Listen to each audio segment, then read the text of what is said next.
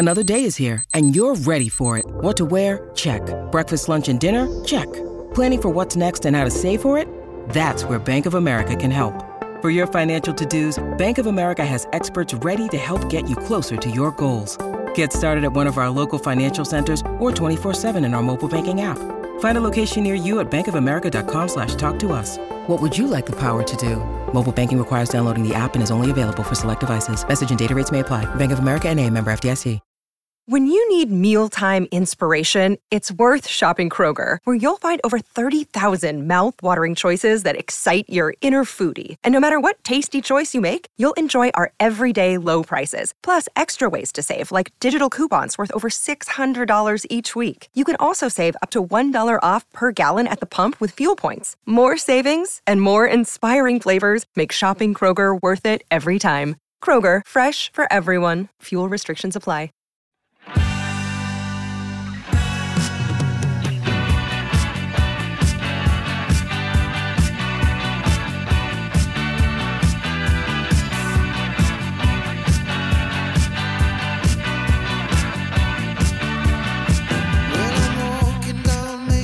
Hello guys, how you doing? Welcome to the Not the Top 20 podcast, sponsored by Betfair. It's a Monday pod where, albeit a reduced slate of EFL action, just 2 games last weekend in League 1 and 11 in League 2, there's quite a lot of excitement as to what that means for the cadence of this pod. It allows us to stretch our legs a little bit. So hopefully you'll enjoy this pod. We've got some managerial news to get our teeth into and loads of games as well. I mean, there's also a bit of tension in the air.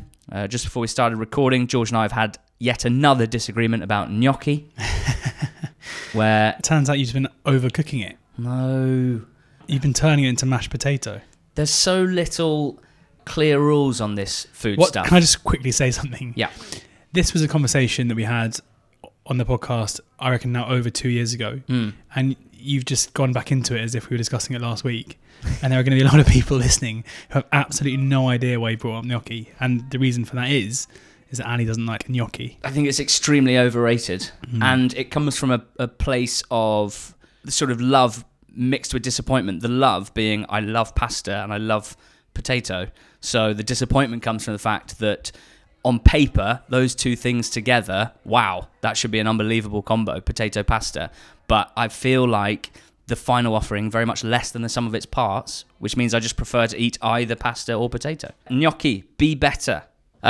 Great week on the EFL newsletter by NTT20, by the way, which we hope you are subscribed to. And if not, we hope you will be within the next minute or two, because Hugh Davis wrote his sort of second big piece of the year, George. And obviously I'm biased because this is the reason that we brought Hugh into the team. But I just find his writing style so great to read, but also mixed with always kind of good research and a subject matter, in this instance, sort of League 1 and League 2 loans, that I don't think has been done much before.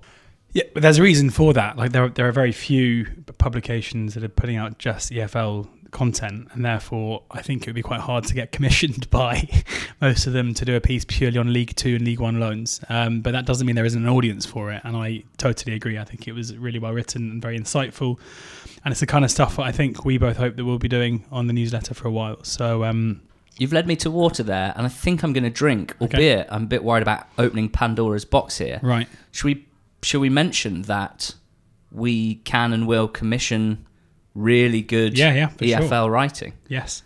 So if you're a writer and you love the EFL and you're frustrated by the fact there aren't many places that publish EFL specific writing where depth is key rather than frowned upon, why not get in touch with us? ntt20.pod@gmail.com. We are paying our writers, that is absolutely for sure. And while at the moment we have a pretty sort of set structure of the newsletter, 3 posts a week minimum, that's not to say that in the future and even in the near future we wouldn't try and provide more for the paid subscribers in the form of more guest columns. So if you are a writer and you're looking for opportunities, why not drop us a line, ntt20.pod@gmail.com. It's always great if those emails come with ideas or pitches, but equally if you just want to touch base, get on our radar, please do that as well. ntt20.pod gmail.com, and to be a subscriber to make sure you are enjoying what we hope will be the best place for written EFL content anywhere in the world, ntt20.com. Sign up today as a free subscriber. You'll get one piece a week. As a paid subscriber, which comes out at like £1.38 a week, you get 3 pieces minimum a week. This week we've got a mailbag coming out answering such questions as, if you were to redo your 1-24s now, which team in each 3 divisions would you move up the most, and which team would you move down the most?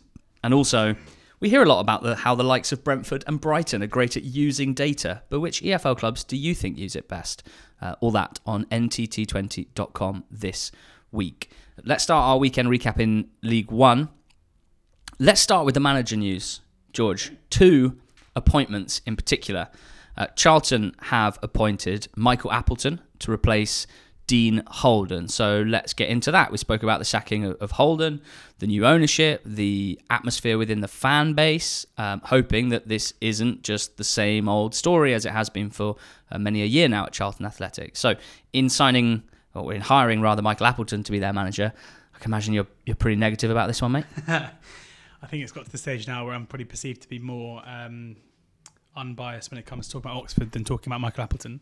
I can definitely understand why, you got to think 99% of the time when an EFL club hires a manager, the first thing they do is go on Wikipedia, and then the second thing they do is make a judgment based off their Wikipedia page.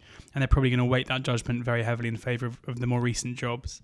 And also, like, frankly, unless there's like a really pertinent reason why a fan base don't want a manager, such as Michael Appleton at Blackpool, where he was appointed manager for the first time under the Oyston ownership era, who had links to Preston. Like, that's an example where that's going to be quite hard to shake off. Generally, I would say otherwise. Perception within the first couple of weeks of a manager's career is actually totally and utterly irrelevant. Like, as soon as the players hit the grass and they start playing, that's where you get the actual opinions being formed beyond just, well, I'm going to look at his win percentage and try and judge what a manager is based off that, which is obviously way too base and way too reductive to do so. What I would say with Appleton, like, this Charlton job I think is different to a lot of other jobs because their academy is so good and because they have so many academy players currently playing first team football. So you need to have somebody with a track record in developing young talent. And even though there are lots of managers out there right now who have got out of League One, Liam Richardson being an example of a guy who won the league with Wigan a couple of seasons ago, and therefore Charlton fans maybe would look at someone with that recent accolade and think that we need someone who has got out of this league before. Actually, it's such a horses for courses job where you've got to have somebody who has a track record of developing young talent in order to enable the job to work itself. Like, you can't go into Charlton and have a win at all costs attitude right now, because you need to nurture and develop the young players whose future sell-on value could completely change the way that Charlton as a football club are able to operate, especially when you consider that the constraints of being a club where the former owner in Roland de Châtelet still owns the stadium. So Appleton has that, across. It was unbelievable. Somebody, obviously I was arguing on Twitter about this all day on Saturday. Obviously. And someone tweeted me saying, to have had Brennan Johnson and Morgan Rogers in League One and not get promoted is embarrassing. Yeah.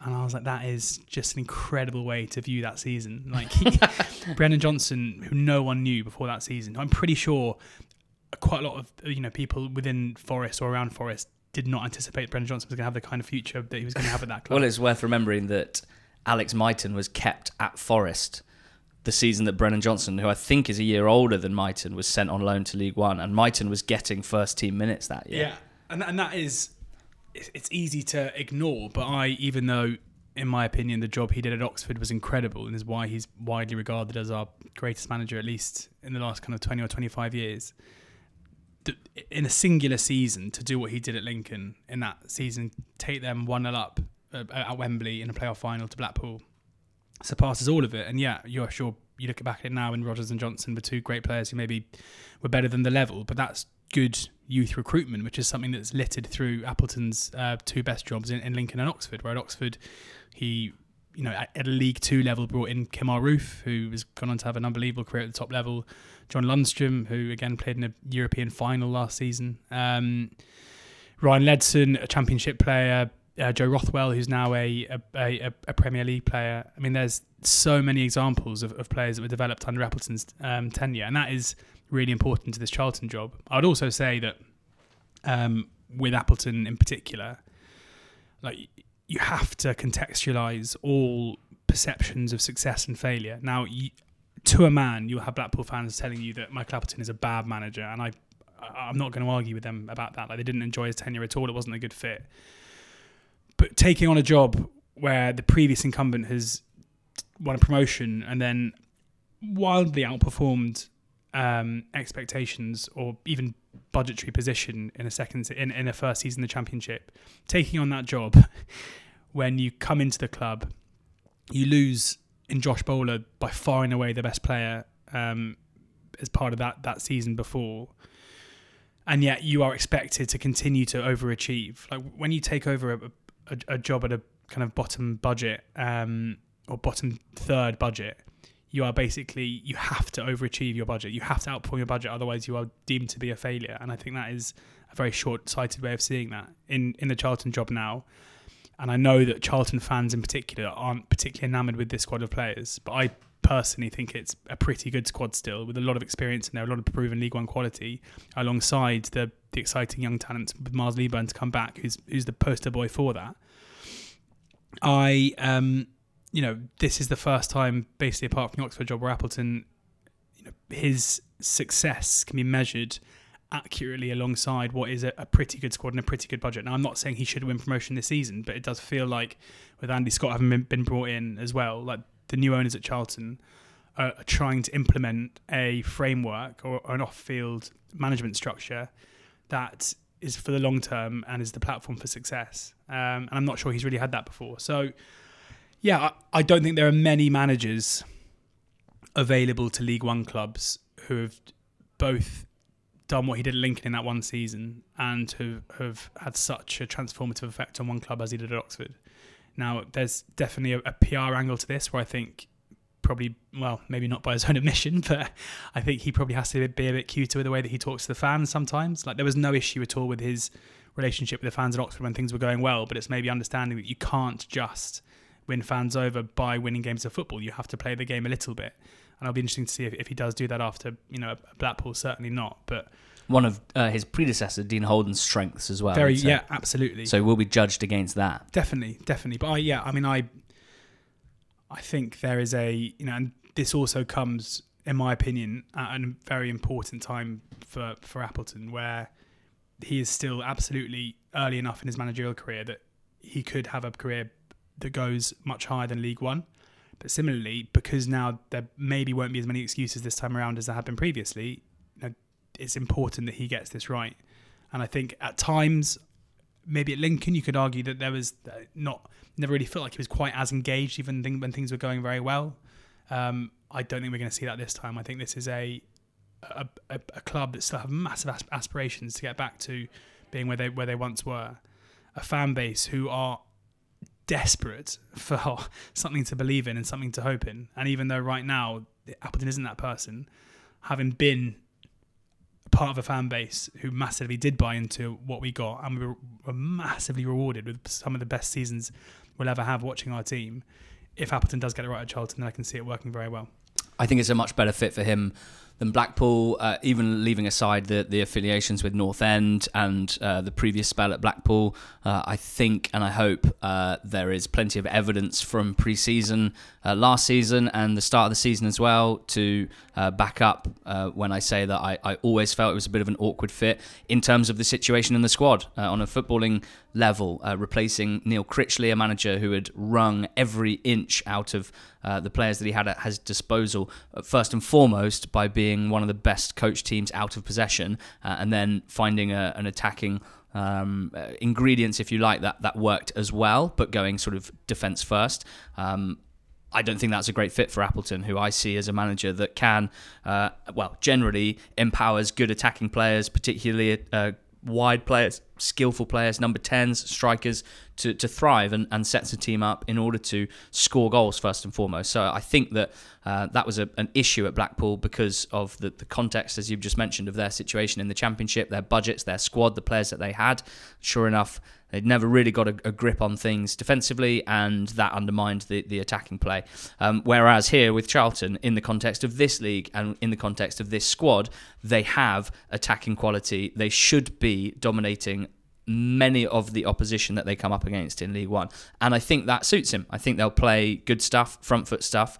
And I guess the interesting thing is, under Holden, I thought they were decent going forward and fairly chaotic and disastrous defensively so far this season. So I'm not sure whether adding someone who's maybe it's a good thing rather than a bad thing, adding someone who, again, will carry on with the front foot style, that mentality already within the squad after Dean Holden's tenure, but hopefully he can find a way, either with him or his coaches that he brings with him, to improve that defensive shape and structure and the discipline as well, because the amount of individual errors at the back has just been terrible for Charlton this season. So looking forward to seeing how he goes. As mentioned, you talked about the amount of youth players that have played so far this season for Charlton. I wouldn't be surprised if that is reduced quite dramatically, not because Michael Appleton doesn't like working with academy players, but because that was more circumstantial, I think, than hugely by design.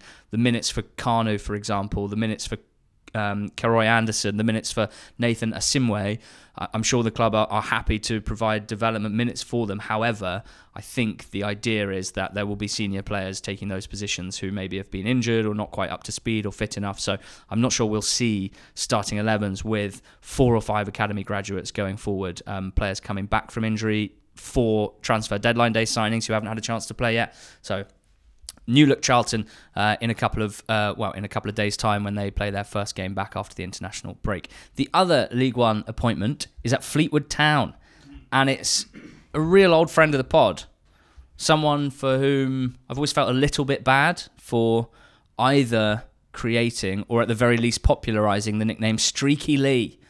Lee Johnson, we've had a good time with Lee Johnson on the pod.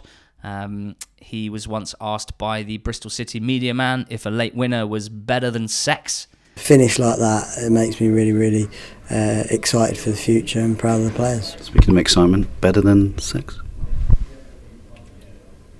Better than sex. And the eyebrow that he raised was one of the funnier things I've ever seen. He's a man that provides quotes that mostly are seen as a bit over the top. Here's another one from his Sunderland days. There's a quote that says, "The sharks worry about Monday." No, they go around being sharks and biting stuff and being aggressive, and we showed that, and I think it resonated quite well. So yeah, we bit a few ankles today, that's for sure. And the one thing he's always done quite well, George, is when he's left a job, he's found another one pretty quickly. That was the case when he had a couple of months off between Sunderland and Hibernian. He's now the manager of Fleetwood Town, only a couple of days after being sacked by Hibernian. So, you were understanding of Fleetwood's decision to part ways with Scott Brown. They've got 1 point from their 6 league games so far. They've lost 5 in a row in the league. So what do you make of their appointment of Lee Johnson? Yeah, I don't hate it. It's difficult with Johnson to really accurately understand where he is in his career right now. Like, when you think that he was appointed Sunderland manager not that long ago, 2020 in December, so yeah, not too long ago, and how big a job that is at League One level, and then even the Hibs job in just over a year ago, in May 2022. This is a guy who had Bristol City in the Championship consistently, kind of on the brink of the playoffs without ever really getting there. But there's no denying that the 2 jobs at Sunderland and Hibernian have not gone to plan. Now, he's not in any way popular at Sunderland.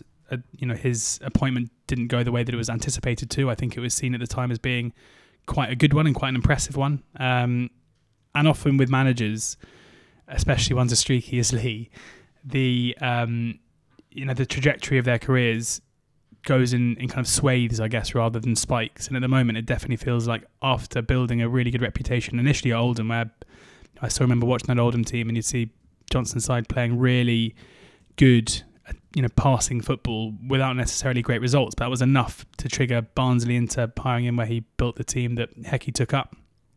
And then at Bristol City, where again, he, even though there were runs of performances that were bad and runs that were very good, generally he did very well. And if you look at what's happened with Bristol City since he left, there was definitely a drop off. Highest league finish since 2007-2008 he achieved. There you go. A couple of great cup runs as well. Yeah. I think for Fleetwood it's a bit of a coup. It feels a move away from the profile of manager that they normally hire, where it's normally a young ex-pro who's looking to kind of make their first steps in the game. I think when you consider... Funny you say that. He is very much an ex-pro, and he's only 42. 42, I know. But this is different. This is a guy with 500 games of management under his belt. And when you consider that Joey Barton is still a League One manager, Scott Brown I don't think is going to get another League One job anytime soon. Stephen Craney, it hasn't worked what they've tried to do basically by going out and getting an experience. It nearly worked with Barton, obviously, with that playoff campaign. The only concerns I have is maybe a bit of a stylistic issue. I'm not entirely sure that Lee Johnson coming into a club that's been very much recruited to play a certain way, that went out and got Stockley and Marriott last window, that I wouldn't say there are loads kind of ball-playing, technically gifted midfielders in the squad. Is he going to have to develop or change the way that he wants to play? Is there going to be a bit of a slow start because of the different type of ideas that he'll try to implement? Maybe. But still, Johnson is someone who his stock might be low now, but if he can get it right, there's obviously a massive upside there too. Again, one possible problem, we said it at the time, the cultural fit at Sunderland always felt a little bit strange, and I do wonder again, could there be an issue? But obviously, given the different size of the two fan bases, maybe there's less pressure to win everyone over in order to move forward.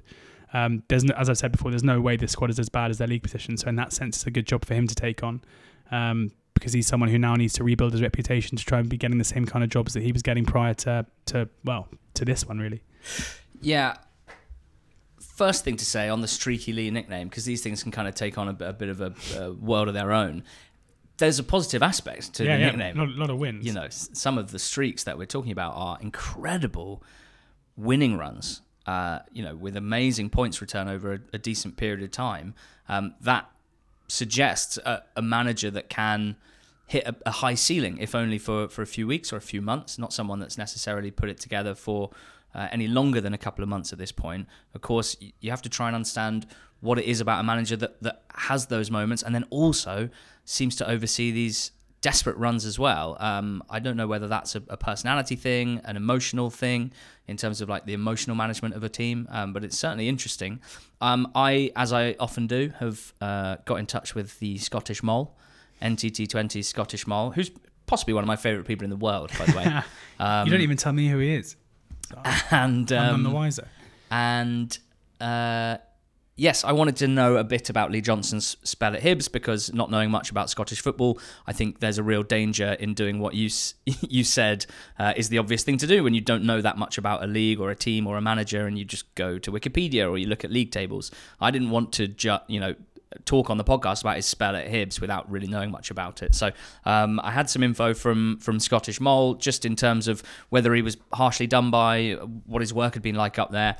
He didn't think he'd been harshly done by. Now, Hibs have a really poor record of hiring and firing managers recently, so that has to be kind of known as part of the context here. So there'll be some people who sort of see that and think, well, Hibs never really give managers time, they don't give them much leeway. But taking that out of it, Scottish Mole still said that he felt Johnson had approached it in maybe not the smartest way, tactically overdoing it a little bit. Certainly, trying to implement the sorts of things that managers of his philosophy try and implement, building through the thirds, passing out the back. I think he went for a technical rather than a physical team, and from what I understand from Scottish Mole, that wasn't necessarily something that worked that well for where Hibs wanted to be and for them to pick up results in the SPL. So would a simpler game plan have been better? Maybe, maybe not. Depends if you can get it right, I guess, because it's fantastic if you do get it right, playing that sort of way. Also said not great in the transfer market. Now, I don't know how much of the recruitment would have been down to him, but I think it was to an extent. And he didn't really manage the squad that well that he'd built. It was all a little bit muddled. So again, maybe coming in at Fleetwood with the window being closed, their recruitment's been fairly good, I'd say, for a club of their size in League One over the last few years. So hopefully if he can just focus on the players he has at his disposal for a few months, that could be a good thing. But ultimately, Hibs have the 4th highest budget in Scotland. He didn't hit expectations, and I don't think the fans warmed to him as well from that sort of cultural perspective. So still easily early enough in the season for him to be able to get the team going, even without the desperation of needing to win right away, although it won't hurt. Look at Burton last season. They had a pitiful points tally after 8 games or so, and they managed to hit mid-table by the end of the season. The worry is that Fleetwood have been poor. Now, they've had some really tough away games, away at Derby, away at Bolton, away at Charlton, and they've lost those games. But then at home to Shrewsbury, poor. At home to Cambridge, poor. Not great away at Carlisle, which was the 1 point that they've got so far. So you do start to wonder which teams they will play well against in this league, if any, and therefore where and how they'll get their points. So interesting. Stockley, Marriott, Tishimanga up front. You'd hope there's plenty to work with there as a group of strikers. My concern is stylistically, if you're trying to build through the thirds, whether the players that Fleetwood have at the back and in deep midfield areas are comfortable enough on the ball for that. I think Josh Earl is probably their best player on the ball in any sort of defensive or deep area. So, interesting appointment. Fleetwood's overall future is obviously still fairly unclear from where we're sitting with their owner in prison at the moment. But they've gone for Lee Johnson, and we're hoping for some good quotes so we can have a bit of fun on the pod. With threats to our nation waiting around every corner, adaptability is more important than ever. When conditions change without notice, quick strategic thinking is crucial. And with obstacles consistently impending, determination is essential in overcoming them. It's this willingness, decisiveness, and resilience that sets Marines apart. With our fighting spirit, we don't just fight battles, we win them. Marines are the constant our nation counts on to fight the unknown. And through adaptable problem solving, we do just that. Learn more at marines.com. In League One on the weekend, did you expect Leyton Orient to go to Exeter and win 2-1? Yeah. Why? Did you? No. Well, interesting. So I was lucky enough to be invited on Orient Live, which is Leyton Orient's in-house TV channel, if you like. Fantastic. A great setup, really. I think a real boon for the club and surely great for O's fans across the world to be able to watch sort of coverage like that around the general iFollow feed.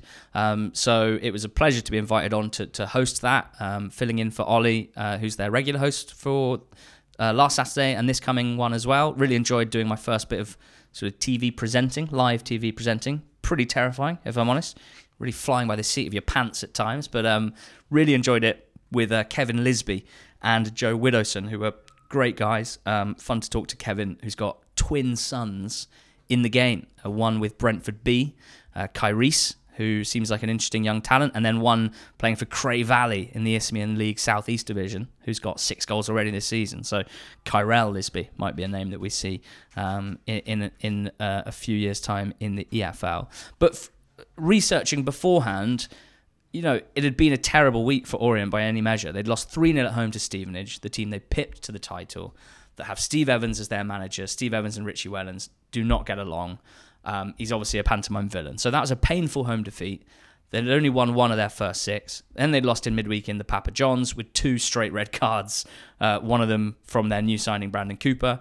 And I'd say the atmosphere was quite low, and yet I listened to a few Orient pods and watching interviews from Paul Terry, Richie Wellens. I didn't really get a feeling of panic, and that was really refreshing. I enjoyed that. There was still an understanding that, we're still fairly confident that we've got the tools and the manager to put in good performances and pick up more points than we have done so far.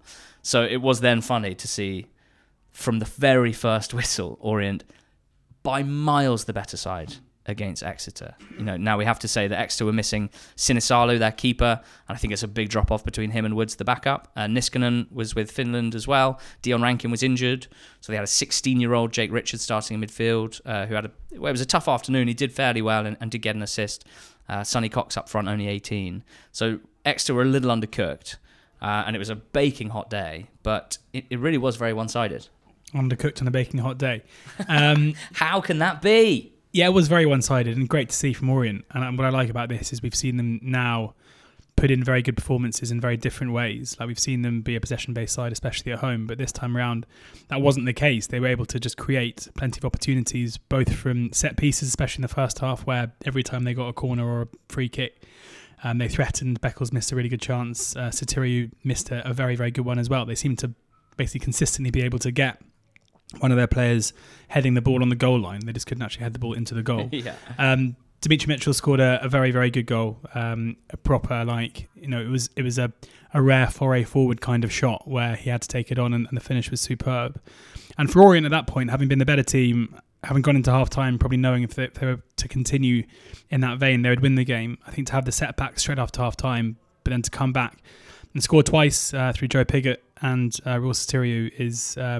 it'll give them a lot of belief. It was a brilliant finish from Satiriou from distance.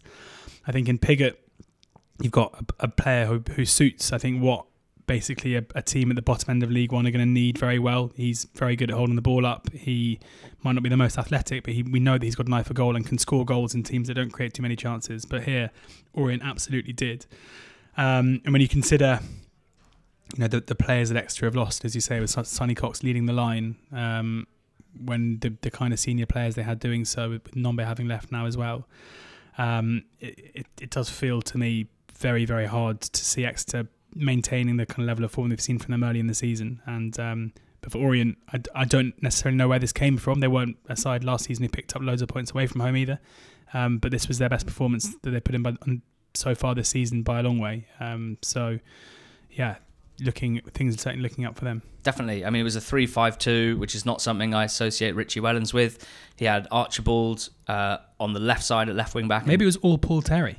Maybe it was. Maybe all Richie Paul Terry. was like, you go for it, Paul. Oh, because Wellens had taken the blame for the Stevenage defeat, saying he picked the wrong team, and he went with the same team that had won against Cambridge, and that was the wrong thing to do because Stevenage were going to offer something different. And sure enough, they're 2-0 down in the first half from 2 set-piece goals. So maybe he did say, you know what, Paul, I'm banned for this one. Second game of my touchline ban. Just let him cook, Either way. A very hot day. Either way, it was just cool to see a real switch in system and for it to look like it made complete sense from the very first minute, having Graham and Archibald on their natural sides, whipping in good crosses, and then the targets in the middle. Pigott, as you mentioned, probably more physical than I previously thought, to be honest, and really disrupted Exeter's centre-backs. But then having Satiriou and Moncur playing off him gives you, people to get on the ball, arrive late into the box. I mean, Tom James is the one I want to flag up here because his set pieces were an absolute joke. He takes corners from the right side, left-footed, in-swingers, and every single time put it right on the 6-yard box, on top of the keeper with big lads there. From the other side, he takes them right-footed. He's naturally right-footed, and he has a massive long throw as well. It's like unbelievable value that you get from having a player like that. And long-term listeners to the pod know I'm obsessed with two-footedness. So a player in League One taking corners with both feet and not just doing it for show, but because it's the right option and they can actually do it. I mean, that is just unbelievable. So it was a great day. I mean, we could talk about Orient all day because I was obviously quite across that one. But just a word on Exeter because probably more important than the result here, to be honest, was they were celebrating 20 years of supporters' trust ownership. It's something they are rightly incredibly proud of, and it's something that we admire so much. On the day of the 20th anniversary, they were top of League One with a renovated St James Park and a brand new training ground, and the supporters are such a big part of it, and they feel such a big part of it. You see a 16-year-old starting his first game on the Saturday. It's a special club, it really is, and it was nice to read on their site what the supporters had voted as their best achievements in the last 20 years. So they were saving the academy in 2003, taking majority shareholding of the club, developing key academy talent to international standard, Watkins and Ampadu, of course, most famously, in the last decade, overseeing the building of the Adam Stansfield stand and St James Road stand end, 3 promotions and 5 trips to Wembley, signing a lease to stay at St James Park until 2046. There are quite a few others in there as well. So definitely wanted to mark that and say congratulations to Exeter City for an amazing 20 years, and hopefully it will sustain. Hopefully we see 20 more years of supporter trust ownership and Exeter City thriving. Before we move on, because there's a lot on one game, I have to talk to you about Dimitri Mitchell. Because he was Exeter's best player by miles. He's having a great season. He's really quick, good dribbler, goal threat, playing really well. He's also, out of nowhere, become the most entertaining Twitter follow of the whole Why haven't you told me this EFL player pool, because I wanted to talk to you about it on the pod. You don't need to search, because I'm going to read some stuff out to you. Fine. Just from Dimitri Mitchell's Twitter from the last week. His thing is like, why should players not be able to tweet like normal people? Good. And he's walking the walk, right? So this is a poll. How many days would you go not cutting any hair on your body for 100 quid a day? 0, 30 days, 1 year, or forever? 100 quid a day, but you can't cut or shave any hair on your body. What are the options again? 0, so you wouldn't consider it because it's not worth it. 30 days, give it a go for a month, earn 3k. Yeah. 1 year, or forever. Forever's wild. I think I'd do a month. Yeah, I'm interested in the year, because 36.5k annual revenue stream added for no extra work, basically. Yeah, that is good. TV work would likely come off the agenda quite Issue quickly. for us. Already has. Yeah, maybe it's just what we need to get back on TV. Pods would be fine. So that's an interesting one. Other highlights have been, would you rather £100 for every mile you run? Why does he love £100 so much? Or £1 for every mile you drive? What? So, 100 quid for every mile you run. Definitely that one, because it's a incentive to get fit. Compound benefits from I that. don't want to get in the car. Also, what about the environment? Well, glad that I'm podding with someone with such a strong moral conscience. Thank you. He also said loads of other stuff. We need to move on, but Dimitri Mitchell... Have you seen what his bio is? Go on. A footballer with personality. Nice. It's a shame that it seems a little bit... what's the word? Like, it's almost going a bit too hard at it. This is quite funny. Who are you picking? Another poll. Prime Neymar or Mbappe? He's given it a second, then he's just gone, if you pick Mbappe, give you a head wobble. Well, we haven't seen Prime Mbappe yet, so... That's a great question. I mean, the World Cup was quite good. George, Stevenage drew 2-2 with Carlisle. Yes. And, I mean, to all intents... What does Dimitri Mitchell think? What does Dimitri Mitchell think? Probably thinks Stevenage dominated this, but didn't win it. He would be correct then, because, this was very, very... against the run of play in terms of Stevenage not winning the game. They deserved to. It was, they've been so impressive already this season. There was no difference in my mind around this game. Sean Maguire's equaliser was Carlisle's first shot in the game after 20 minutes, after Jamie Reid had put Stevenage 1-0 up. Not often that you see Stevenage conceding from a set piece, but that's what happened for the very, very late equaliser from Joe Garner at the back post. So Carlisle only had 3 shots in the game, scored with 2 of them. For Stevenage, it was what you normally come to expect from them. They created a fair bit from set-piece situations. Reid missed a chance to make it 3-1 to get his hat-trick. He was a brilliant player throughout the game. Kane Hemmings came on, who's just signed for Stevenage from Tranmere. They're adding pretty good attacking options to what they've already got there, plus their obvious set-piece proficiency. So... yeah, this was another occasion where Stevenage have been better than their opposition in a League One game. But unlike other ones already this season, they didn't win this one because of a late and undeserved, albeit, it's an impressive point for Carlisle, I think, at this stage to go to Stevenage and get something. I reckon Stevenage get something like 0.4 goals head start per game from Carl Piergiani's head. Yeah. Last week against Leyton Orient, he heads on a free kick and Sweeney scores. This week against Carlisle, he heads on a free kick and Reid scores. He also hit the bar with a header. He forced a good save out of the keeper with a header. Like, the extent to which he can get first contact on basically any type of delivery, and has this great ability to know when it's worth heading it at the goal and try and scoring, or heading it onto teammates, some of whom clearly have a good instinct as to what sort of runs to make. I mean, it's so difficult to defend against. Jamie Reid also looking very menacing, I would say. He's 29 now, Jamie Reid. This is the highest level he's ever played at.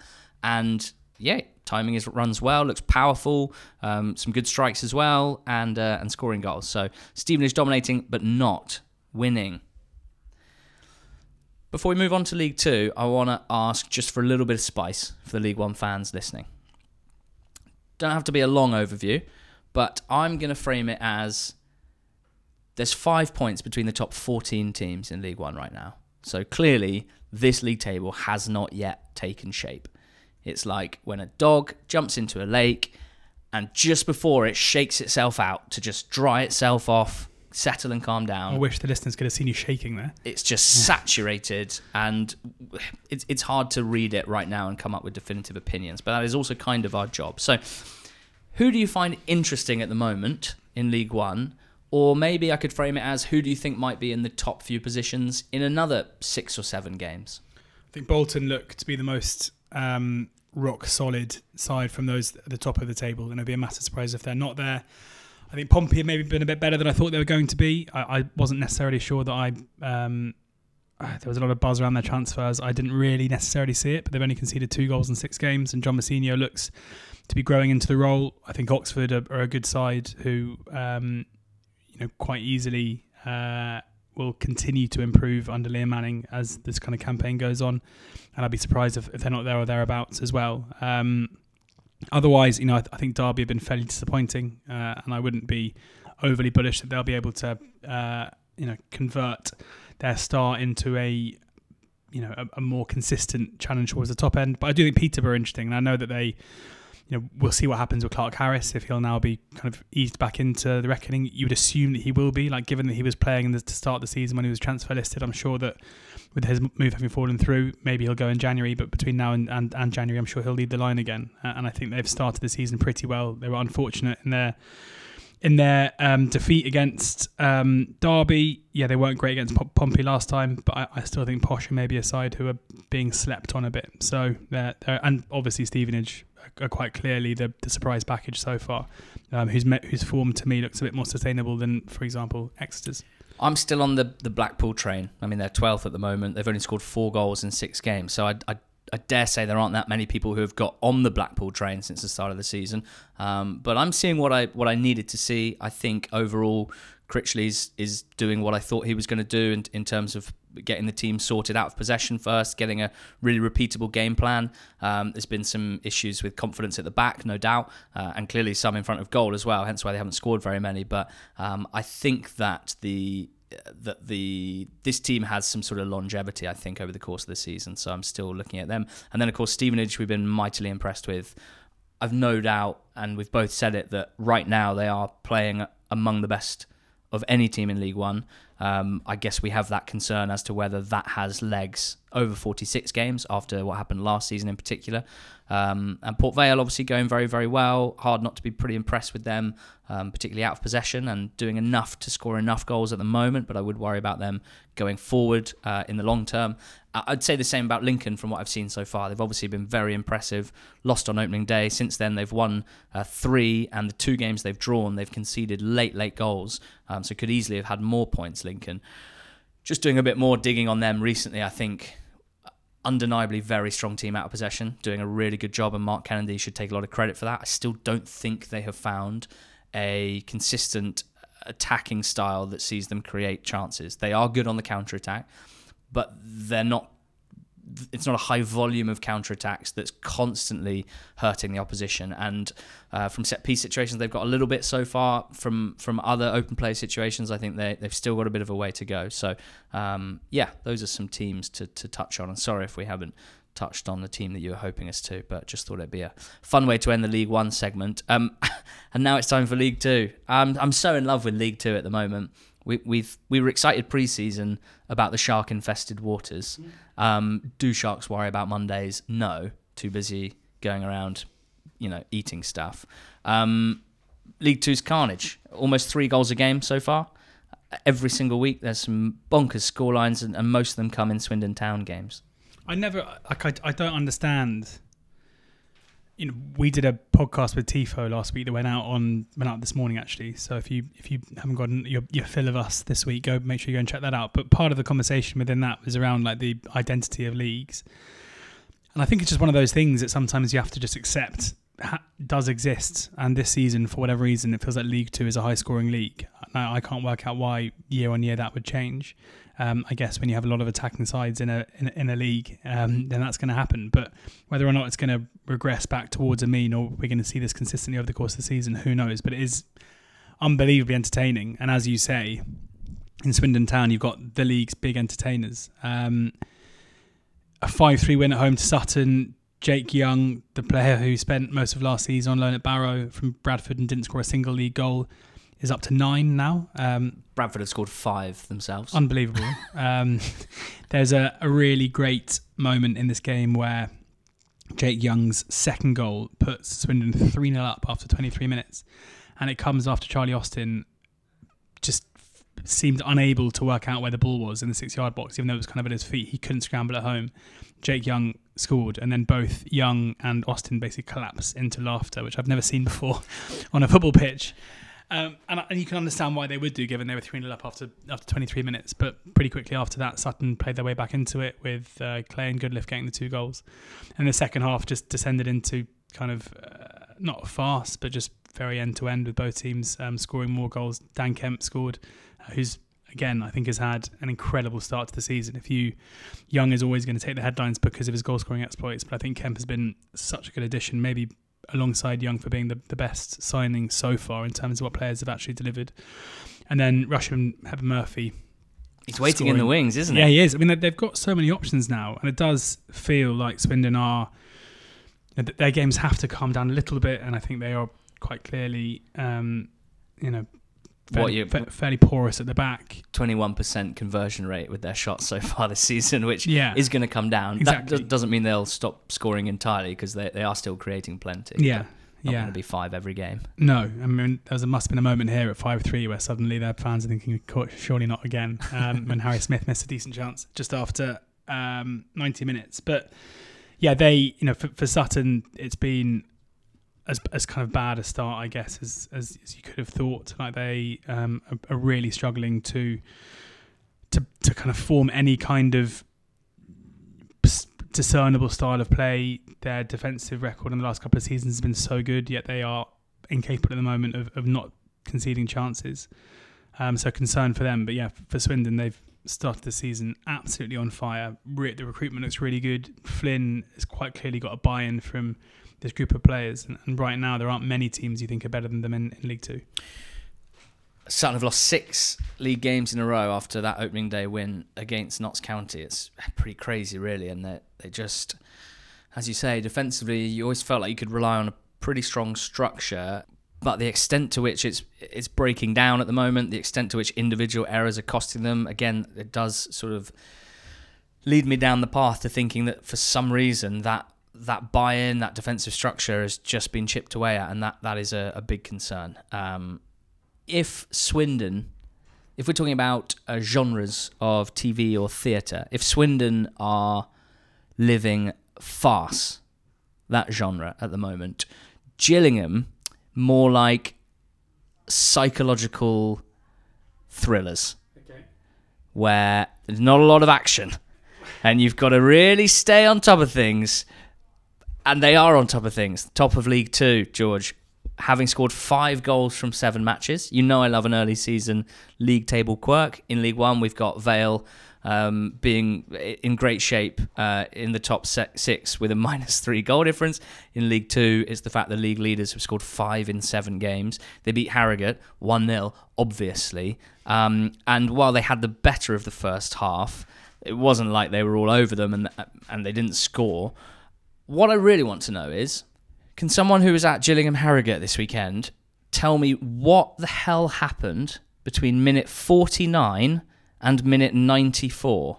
Wow. Because nothing. From what I'm seeing, there wasn't a shot for either team in 44 minutes of football, which is disgusting. I mean, what has happened there? Then, in the 94th minute, good old goalmouth scramble, smashed in by Sean Williams. And yeah, I'm going to have to turn to you again, because Gills are confusing me. I believe that basically mutiny was on the cards at Priestfield if they hadn't won this game. Fans have had the highest of highs and lowest of lows already. I want to just give everyone a shake and say, chill out. But what are we meant to take from this? What are we meant to take from this? As a neutral? Yeah.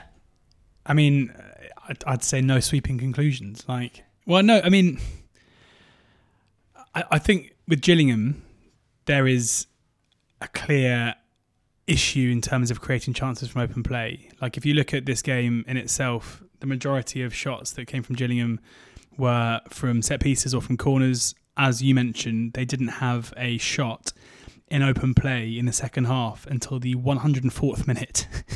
So, which in itself, I guess, actually answers your question, where there must have been a long stoppage, which might in part explain the reason why nothing happened for so long. But they play against Harrogate. This was against the Harrogate side, who have been pretty poor this season, whose defensive record is not great, who struggled to create too much.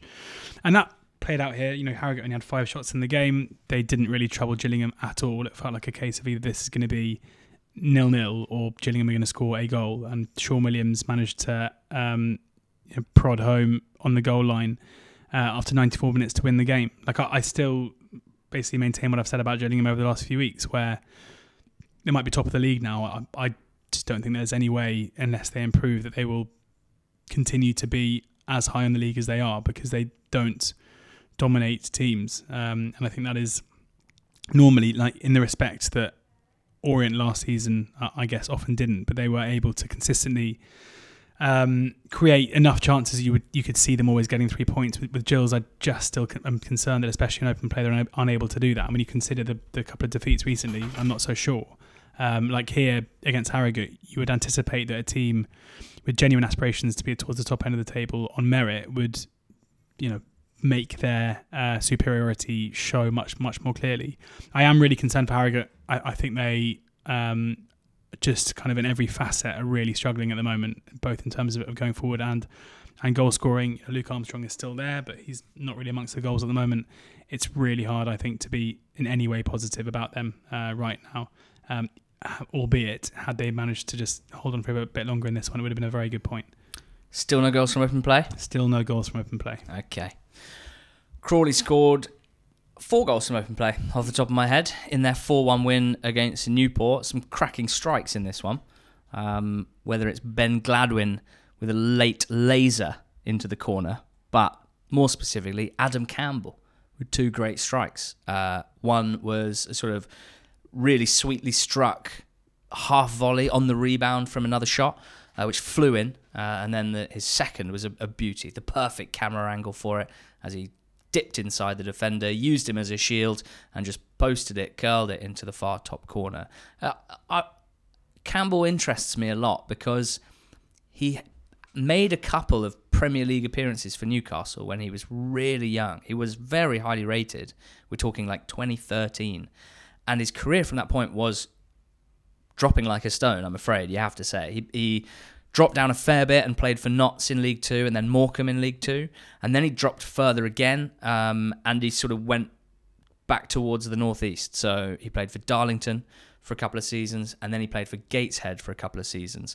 And I think he really got his swagger back under Mike Williamson at Gateshead. Now, Williamson's a really interesting manager, someone that really came up strong on our radar at the back end of last season after what he did with Gateshead, playing a fantastic brand of football. Players like Camille Conte, who's now at Grimsby, and Adam Campbell, Owen Bailey, who's at Doncaster, all got moved off the back of what you have to say was, partially great management from Williamson. But Campbell looks technically quality in a team now with Liam Kelly, Ben Gladwin, Ronan Darcy. My favourite little and large midfield duo, those two. Yeah, I still can't believe that all of this is working so well for Crawley, but it is. Yeah, and I think it felt to me like Crawley were kind of a prime suspect to be a flash in the pan early doors, and then as things kind of go a bit beyond that, they struggle. And I think the back-to-back defeats against Gillingham, and then including the 6-0 loss against Swindon, suggests that might be the case. And I was worried that I'd gone a bit early in saying, hold on, I think they're going to be okay. But a 3-3 draw at Stockport is in itself a very impressive performance. A 4-1 win over Newport, who've started the season so well, is too. They do feel to me to be a team that in any game under Scott Lindsay, they are able to create goal-scoring opportunities, and that is in itself normally enough to keep you out of trouble, especially in League 2 where the quality towards the bottom is so poor. Like, to score 7 goals against Stockport and Newport in the last 2 games is impressive. They host Tranmere next up, who are a team we'll talk about in a second, for their own managerial reasons. But I think Lindsay has done an unbelievable job. Like, I know that it's not often that awards will get handed out to managers who have like a middling record, or especially when they gets beaten 6-0. But I think Lindsay is probably doing pound for pound as good a job as anyone in League Two, given where we saw Crawley, where they were last season. Like, I am amazed and impressed that they are such a functioning attacking side. Yes, they still can see chances, and they will do. But it seems like Lindsay's looked at this squad and thought to himself, the best way that we are going to pick up points is to make these games as open and as end-to-end as possible, and hope that we have enough quality to punish teams. And here against Newport, they absolutely did. I'm still, because I've developed this opinion that the best way to win promotion in League Two and thrive in League Two is basically by building from the back first, being the team... You can't see past Gillingham. being the team that keeps zeros and ones in the goals against column, rather than goes for all guns blazing for shootouts and banks on themselves being on the right side of it. I'm still finding this season quite confusing because of the amount of teams going down the all guns blazing route. Crawley and Swindon, of course, but even Wrexham and Notts County and Mansfield and Stockport. It's freaking me out a bit. But basically, this was a terrible summer to sit down and be like, to get out of League Two, you just have to kind of be solid. It's way too early to say that. No. Why don't we say that after 46? No. All I'm saying is it is amusing that this has happened this season, where suddenly it looks like everyone had decided to tear it up and do things a different way. Well, I think it's amusing that you're an idiot. I'm trying to stick up for you. I'm trying to say... I've misread that. Yeah. I've misread it. Dan, who's a Crawley fan, wrote a great letter to us on the Substack, which went into the weekend notes post this morning. He wanted to single out two players. Liam Kelly, who's always been a favourite of mine. One of my funnier NTT20 moments looking back on it was when we had a very short-lived website where we were doing some written stuff many, many years ago. And you wrote loads of really good and interesting pieces about young managers. And I decided my first piece should be a 5,000-word scouting report on Liam Kelly.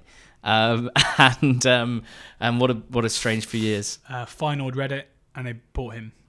Feyenoord read it and they bought him. Yeah. Cheers. But where am I going with that? Yes, it's nice to see him settled and seemingly thriving.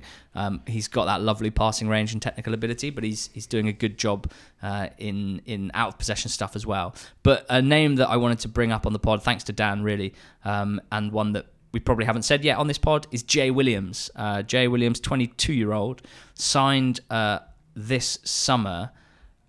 And I should have done this research beforehand, but what's happened here? Because he played last season for Banbury United. Yeah. So your former Yellow's favourite Wingy would have known him, James Constable. They'd have probably managed him 2001 to 2020. Yeah. Sorry, 21 to 23, 2 years. Then in June he signed for Brackley. And then in July he signed for Crawley without ever having played for Brackley. So not quite sure of the ins and outs of that, but that's distracting me from what I really wanted to say, which is that in the words of Dan, and I'm quoting him here, it seems we've uncovered a unicorn of a player from the depths of the 6th tier.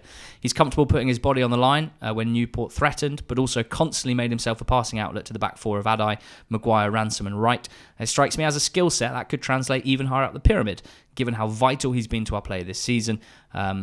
It could be the transfer that transforms our season. So there you go.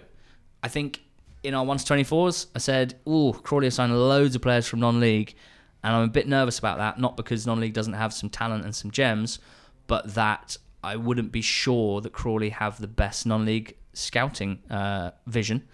Might have been wrong there. Turns out you should have found out their non-league scout was. Forest Green 1, Crew 4. I mean, Crew fans are loving life right now, and why wouldn't they be? Because a pretty horrendous 2 years, you have to say, from League One relegation and then a poor season last season. This second half FC stuff is insane. Just masters of the art of false security. Just consistently letting the opposition go ahead. Let me give the stats and then you can give your thoughts. Right. Smoky Tim Robbo, legend of the squad, legend of the Crew Alex fan base. He's tweeted the stats. In the second halves of games in 23-24, Crew, 1-6, drawn 1, lost none. Goals for 15, goals against 2. and their second half stats are an absolute joke. Of course, the flip side of this is their first half stats, where Crewe have, in 7 games, been behind at halftime in 6 of 7, and they were drawing the other. They've scored 2 goals and conceded 9 in the first half of games. George, you know this stuff freaks my nut. I can't make head or tail of it, so I hope you've got something. Not really. They just seem to be a side who maybe enjoy currently there's obviously a feeling within the group that they're never beaten, and I think sometimes you can kind of start to relish that, and that was the case. I mean, in fairness, Forest Green weren't much better than Crewe when Forest Green went ahead with Reece Brown kind of scoring from like the third phase of a corner. Prior to that, Crewe themselves had created chances. There hadn't been that many chances within the game. But in the second half, they came out and immediately started scoring with every shot. And sometimes that's just seemingly what happens. Chris Long getting the first one, Courtney Baker-Richardson was a constant threat, and he's got a couple of decent goals from set pieces before Elliot Nevitt made the point safe, and suddenly they win 4-1. It is weird. It's probably not going to continue to happen over the course of the whole season. But right now, there must be something in the psychology of the group that they feel like they're never beaten, and it makes them a good watch. But yeah, is it going to be able to be a cornerstone for a successful season? We will see. But at the moment they create chances so easily that maybe it'll just be the case where they start going ahead in games rather than always having to come from behind, because right now they do look like a decent side.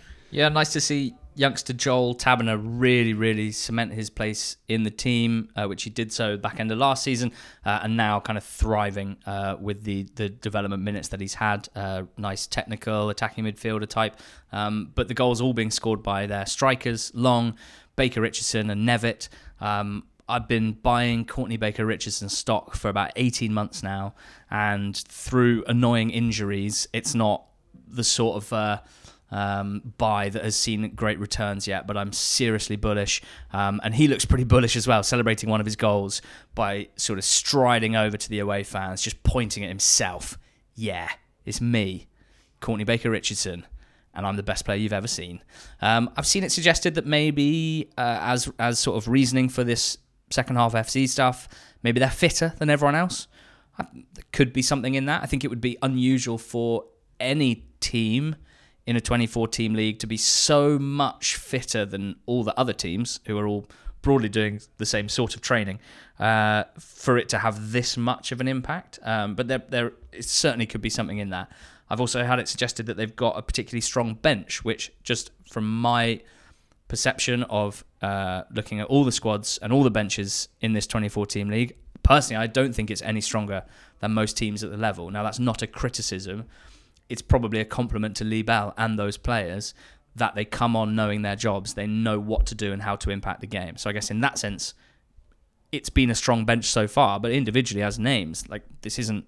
Well, let's talk about Mansfield. Their bench this weekend was pretty insane, George, and their goals even more insane in a 3-0 win at Accrington. So I was away this weekend, and was basically on Saturday was kind of on top of scores, but not much else, and had to catch up over yesterday and this morning. But I was sent this goal at a time where, let's just say, we've been having some fun for quite a long time in the day, and I was quite merry. And I couldn't really believe what I was seeing. Just unbelievable. And that's Davis Keeler-Dunn's goal. No, I'm joking. Davis Keeler-Dunn. Keeler-Dunn scores an overhead kick, I think we have to call it. Like the ball's fired into him. It's a first touch that I think he doesn't mean to flick up in the air, but as soon as it does go up, he has the presence of mind and the skill to reposition his body and fire it into the top corner. And what I really loved is for some reason, it felt like he didn't realise it had gone in until he'd got up, which I don't really understand, given the away fans. The jubilant away fans. Nigel Clough said after the game that of the 3 goals, it's such a classic manager comment this, that Maris's was the best of the 3 because of the team move. Amazing. That's so perfect. I know. It was a lovely finish, and it was a good move. And that was... It's like when a team wins 7-0 and the manager goes like, well, I want to start by talking about the defence today. I think keeping a clean sheet, that's probably what I'm most happy with. Yeah. Shut up. It was their first 2 shots of the game as well for Mansfield. And Accrington's games follow suit, where they often create a lot of chances, concede a lot of chances. And this time around, it was Mansfield's time to have a good time in front of goal. But what came next, I don't think anyone could have foreseen. One of the most unbelievable goals in terms of the first goal you score for your new club, for Adam Lewis to score what was just a ridiculously, we talk about unique goals, and Toby Saven in goal for Accrington clears the ball straight at Lewis. I can't resist, mate. There's no saving those. There isn't. And Lewis hits it on the full with the kind of side of his foot from just inside his own half. And it doesn't just go in. Like, this isn't the ball just going into an empty net. This is the ball flying at pace into the top corner. I'd love to have seen what would have happened if a goalkeeper had been in the goal for that shot. Like an unbelievable hit. Totally, like, easily the best goal we've seen so far this season. One of my favourite ever EFL goals for so many reasons. The aesthetic of the ball and the way it goes in, the noise off the boot, the visuals of the away end reacting to the ball flying in right in front of them in the most unexpected circumstance. I can guarantee you there will be tens of fans from the Stags End who would have missed that goal, because when they see the clearance, they're checking their phone to see what's going on elsewhere, only to suddenly see the ball flying in. Like, unbelievable goal. A big win for Mansfield, whose good start to the season continues. You mentioned the subs bench there: Cargill, Clark, Williams, Swan, Boateng, Flinders and John Joe O'Toole, the 7. Like, it is, when you consider that they have some pretty serious injuries to key players right now, this is a stacked Mansfield squad who are playing very well. And no shame for Accrington to come away second best. They weren't too poor in the game. They've been beaten by 3, I'll say, for Nigel. 3 very good goals. It's unbelievable. The noise of the crowd is just pure ASMR for me.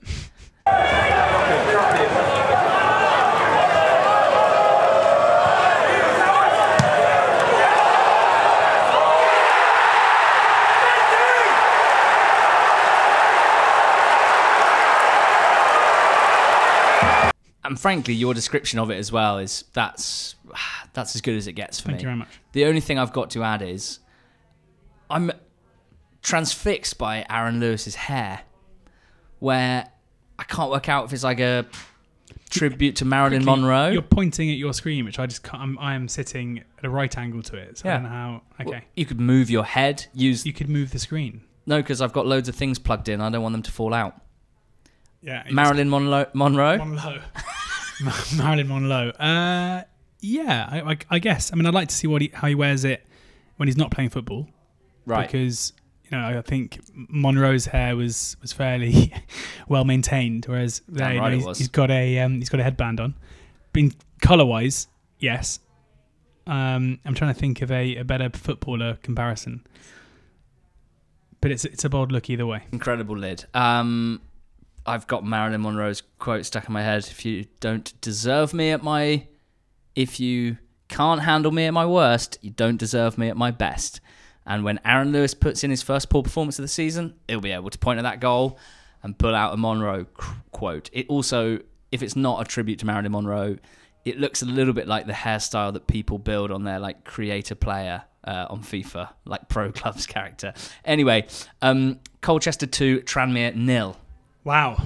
George, out the doors. Sometimes there'll be like a 4-0, and we'll say, or people will say who watch the game, that it wasn't a 4-0 game though. It wasn't a 4-0 game. This was a 4-0 game. Here's a rare reverse of that, which was a 2-0 that absolutely was a 4-0 game. Potentially the worst performance any team has put in all season, and spells the end of the reign of Ian Dawes as Tranmere manager. What did you make of the game and the news that Tranmere have sacked Ian Dawes and his technical director / mentor / advisor, Nigel Adkins, is going to be bringing the positivity in, as far as we know it, an interim reign?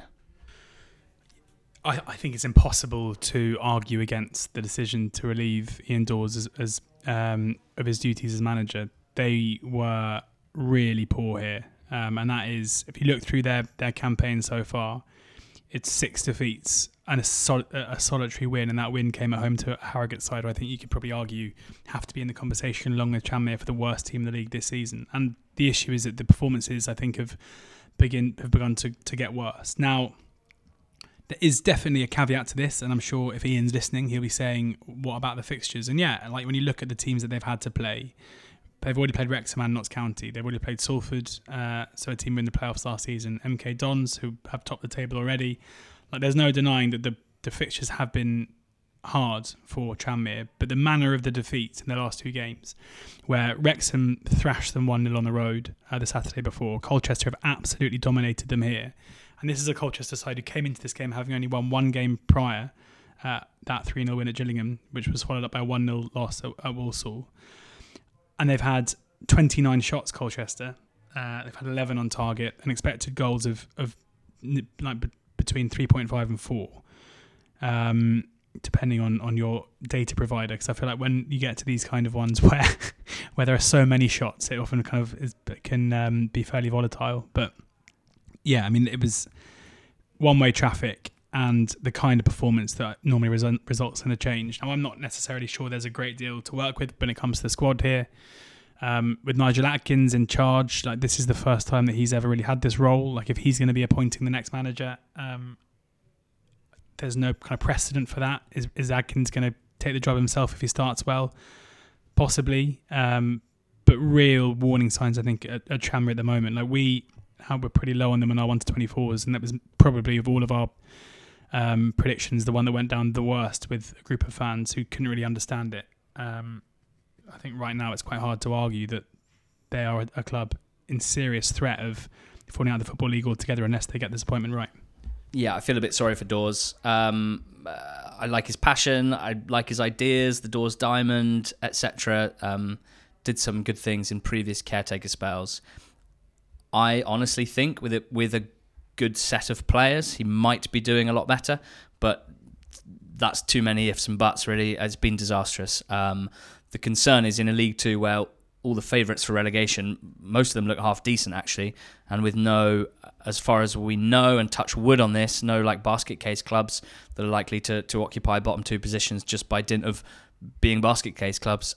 It's a massive issue for a team like Tranmere, who may or may not have an idea that they're too big to go down in this league. I mean, surely a team that's already been relegated into the National League once in the last decade or so wouldn't think that, but maybe there is a sense of complacency, and they need to turn this around quite quickly. My concern is that, as I said all through the summer on the 1-24s, I don't think the squad's very good. I think it's been a bad few years of recruitment, and I think it's left them with a generally a pretty poor squad. I think they've got decent goalkeeper in McGee, good centre-backs, in fairness, in Davis and Turnbull. That's something to really build on if you're Adkins. Outside of that, fairly good wide attackers in Hawkes and Morris, but both of them pretty hit and miss, and very rarely do they seem to both perform on the same day. Outside of that, very little that I like in the squad, so a big appointment to come. Or Adkins, maybe if he starts well, the club will be able to say, well, look, we've got an experienced manager already in, getting results, so let's get behind him. I think that would be interesting to know how the fan base react to that. Cole, you got the win here. I mean, they'll have been delighted with such a dominant win, having lost all but one of their games so far this season before this one. Nice take from Joe Taylor, on loan from Luton. Just looks like, watching his goals so far, I'm very confident he's going to score quite a few in League Two this season, because he's really quick and he's very, very comfortable finishing chances. And that's a very nice combination in League Two. He's so small that Championship level, League One level, physicality might be an issue for him, but having dropped down on loan from Luton, he certainly looks more than comfortable enough scoring goals in this team. We can talk about Cameron McGeehan, who they picked up on a free after the window closed. Yeah. Eye-catching signing. Not quite sure what McGeehan's level is after a few years in Europe, but if he is as good as I remember him being 5-6 years ago, could be a great signing. He went straight into the starting 11. But Février is the one to talk about again. Février in septembre, as they say. Très très bien, le winger. Sort of like they're not going to miss Junior Chamado if Jaden Février, albeit on the other side, can be as explosive, skillful, and create so many chances from his 1v1 ability, getting to the byline, getting crosses in. Yeah, and Ian Vian scored. Yes, who I've just seen as being linked to a host of Premier League and Championship clubs. Wow, it didn't take long. No, I know. What happens when you score goals when you're young? Yeah, I mean, their squad is fun. Like I do think Bengana has a really interesting blend of youth and experience and talent here to work with. Like it felt like a year or so ago, it was kind of Noah Chilvers and Chamado, and there was very little else to kind of really point at and think the there was something Ipswich to work lads, with. all the old Ipswich lads. Yeah, exactly. Whereas now you've got a crop of youngsters who look very exciting to add to, some proven quality there. I think the McGeehan signing is really interesting. Like this is a guy who, when he left for Belgium, he was at Barnsley. He just had a loan spell at Pompey. Like it feels a bit strange. He's gone away for a couple of seasons and now has had to come back and take a League Two club. Like he should be of a higher quality.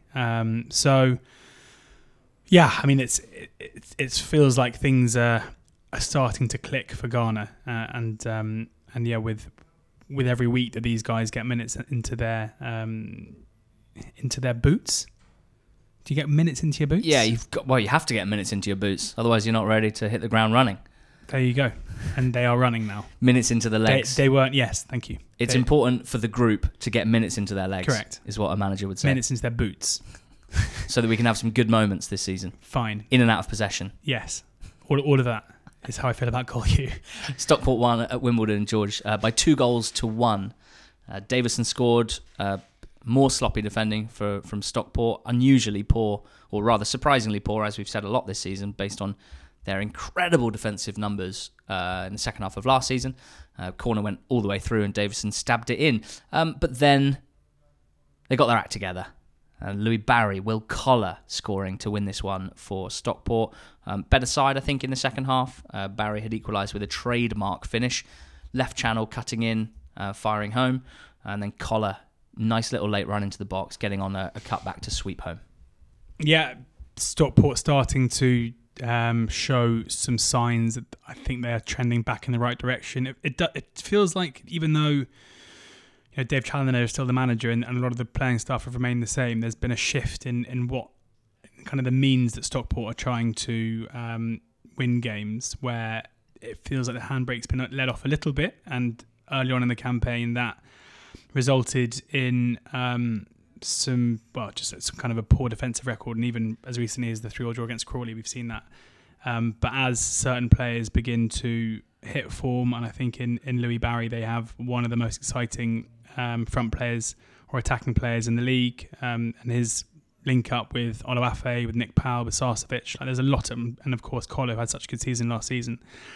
That's a very interesting blend of different effective attacking players for the level. So yeah, the season didn't get off to a great start. We had them first on to 24s. I still think that is probably quite a likely area where they're going to end up finishing. And given how good AFC Wimbledon have been this season, and I think they're just genuinely a very good side, this is a big 3 points and one where we've seen that Stockport have been data darlings in this league for a while, but starting to put some with results like this. And we saw in the second half of last season how good they can be. If they can hit their stride a bit earlier, then it shouldn't take them too long to be back amongst those at the top end. Yeah, same scoreline at Salford, 2-1 to the away team, Walsall. Salford, to be fair, the better team in the first half, and we're in front through Matt Smith. But the second half all changed, George, in the sort of way that happens when a team is very, very low on confidence and has had a really poor start to the season and maybe is not feeling very sure of themselves, because Walsall flew into life in the second half. They started pressing Salford a lot more. Ben from NTT20 squad was at the game and sent some really good notes on it. Love getting the reports from people who go to games on the squad. It's such a valuable thing for us. Changing formation from Matt Sadler at halftime. Salford couldn't deal with the press from midfield. Tierney sat on Mallon, who I think had basically been running the game in the first half, and it stopped all of Salford's attacking output. Evans, in fairness, in the Salford goal, did have to make 2 good saves late on to keep Walsall ahead. He did the same last week against Colchester to see out that one. So Evans certainly doing his job. I want to talk about Freddie Draper. Yeah, he looks lively. Walsall striker on loan from Lincoln. Ben's note from the game, and Ben's not a fan of Walsall, so there's no, it's a neutral opinion. Draper, he's a star. 19 years old and had Tilt and Vassell battling all game. Looks like he has everything you need to be a lone 9. Physicality, quick feet, pace. Walsall would not have won this game without him. Very exciting. It's not the first or second time that we've been excited watching Freddie Draper playing up front for Walsall. Matt Sadler clearly loves him because Danny Johnson's out the team at the moment. He wants to go with Draper and Jamil Matt. He's like if a rugby player... So direct. and a ballet dancer had a son. Amazingly, I searched through our Twitter and someone called Matt tweeted us in August 2021, a Lincoln fan, of course Draper is a Lincoln player, saying he thought Draper would have a big year, and amazingly, that he reminds him of Jeff Horsfield. Wow. That is so good. That's my type of player comparison. He does the Robbie Keane celebration, but sort of in a much lower quality way. That's a nice touch. And, he's a Lincoln player, but Walsall fans loving him.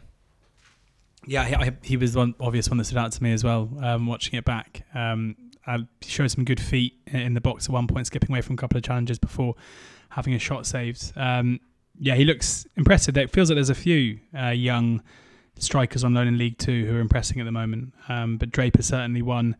And with Walsall, another side who started the season quite slowly, who are now coming up to speed. Got to be really concerned about Salford right now.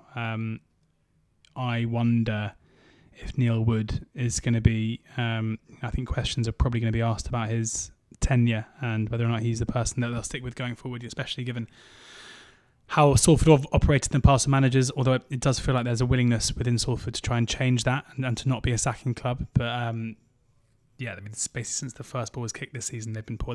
They were a bit better, as you say, in the first half, but second half, trying to sit on a lead and squandering it at home to a side who haven't kind of pulled up any trees this season is a big worry. But Draper the star certainly for Walsall. And because it's that sort of week for us, we can expand a little bit more. I'm going to read out one more thing about Freddie Draper, because some of the reviews we got from him from David Judge, who's an Irish football expert who is on NTT20 squad and provides incredible updates and insight on Irish football, and particularly EFL loanees out in Ireland or the Irish players that are set to move over to EFL clubs. He was on loan at Drogheda, Draper, in the first half of 2023, and David described him as the undisputed star of this season's loanees. Bustling, direct centre-forward with 6 goals to his name. Seasoned League of Ireland defenders have found the teenager impossible to handle. Progressed so much during his time at Drogheda. Arrived as a boy, left as a man. He's thriving for Walsall now, and Lincoln must be looking at him, knowing that they play a transition style where his level of physicality, mobility and technical skill would absolutely thrive in their system. Probably can't wait for January the 1st to recall him. Wrexham beat Doncaster 2-1. One of those games, George, where Wrexham had... It was probably a 2-1 game on the balance of play, and yet Wrexham's goals, both of them, heavily deflected, and you can't help but feel a bit bad for Doncaster. Young with the first one, and then Elliot Lee winning it for them. Both goals heavily deflected. We also saw the return of Paul Mullin from his injury. Came off the bench here for his first minutes of the season. Big moment for Wrexham. Last seen at this level, scoring 32 goals out of nowhere for Mark Bonner's Cambridge, having never scored more than 9 in a league season, and since then has scored 64 league goals in the National League. So 96 goals in 3 years. That's unbelievable. That's good, isn't it? That is a good record. As for Donny, I feel a bit bad because I'm not really sure this is the game after which you go doom and gloom. There's been a good piece on Doncaster written by Daniel Story today, kind of focusing more on the off-the-pitch stuff. What I will say is some stats so that we can extend sympathy to any Donny fans in our life. Doncaster have won only one of their last 18 league games. 4 draws, 13 defeats, 1 win. So 7 points from their last 18. Did a bit more digging. Because you might remember they were quite good under Darren Moore. And from the 5th of December 2020 until the 8th of February 2021, they won 9 games out of 10 in League One. They were right at the top of it. Since then, so since the 8th of Feb 2021, They finished that season with 4 wins, 4 draws, 7 defeats, 16 points from 15 games, slid down the table. The next season they were relegated with 38 points from 46 games. The next season, last season in League 2, they got 55 points from 46 games, right down in the bottom quarter of the table. This season, 7 league games, no wins, 2 draws, 5 points, 2 points from 7 games. So since February the 8th, 2021, so 2.5 years broadly, 30 wins, yay, 21 draws, 63 defeats, 111 points in 114 games, less than a point per game for 2.5 years. Going to need to be a bit of a turnaround there. And I think there's still support for Grant McCann, which should hopefully give him the time to actually do that. Just on the games that they've had this season, in a similar vein to what I was saying a second ago about Tranmere, like they played Harrogate on opening day at home and were beaten 1-0 in a game where they actually played pretty well, conceding just a penalty. Since then, they played, if you look at today's table, the teams they've played are currently 2nd, 3rd, 4th, 5th, 7th and 13th.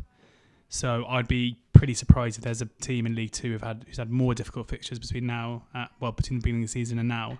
And when it's only 7 games in, that makes a massive impact. Now, they obviously should be... If it's only 7 games in, the fact they've all taken 3 points off Donny is going to help with their league position, isn't it? To a degree. But I think when you consider those teams are Notts County, Mansfield, MK Dons, Swindon, Wrexham, like these are teams, you know, they made up the favourites list basically at the beginning of the season for promotion. So I would say, and they have at home drawn with Mansfield and with Swindon, which are both kind of okay results. I'm fairly confident in saying that I think they will turn it around and turn it around quite soon. Like, we've seen way more from them. Like, even in the game against Everton in the Cup, where they were the better side for the first half, like there are enough signs for me that they will click at some point. With Tranmere, with Harrogate, for example, I'm not really seeing that. MK and Notts was first v second, and they drew 1-1, which is a shame. Kind of cancelled each other out. There wasn't loads in the game. Both teams had chances outside of their goals. McScory-Langstaff in particular. Feels like we know basically now that McScory-Langstaff is going to get 2 big chances a game, and seemingly he either scores both of them or neither of them. Yeah. And Bradford drew 1-1 with Grimsby. This one was live on Sky on Saturday lunchtime. George, there was like 14 shots in the game. Very few on target, incredibly low XG. Not a great one for the neutrals that are tuned in. I'd like to say that I was taken aback by how much better Grimsby were than Bradford in this game, but I wasn't, because I picked Grimsby, draw no bet on the betting show. So unbelievable humble brag that. Even though they didn't even win. Gilead's 89th minute equaliser was obviously a bit of a sickener in betting show terms. It was also a fantastic strike. It was also Bradford's only shot between the 68th minute and full time. So while they did improve in the second half and they had a bit more territory and a bit more sustained territory, where in the first half they could barely keep possession of the ball, it's not like that was translated into many opportunities until Gilead seized the moment and got the equaliser. For Grimsby, they've drawn 3 games, 1-1 this season, and all 3 of them they were 1-0 up. So they've got to work out a way of seeing games out.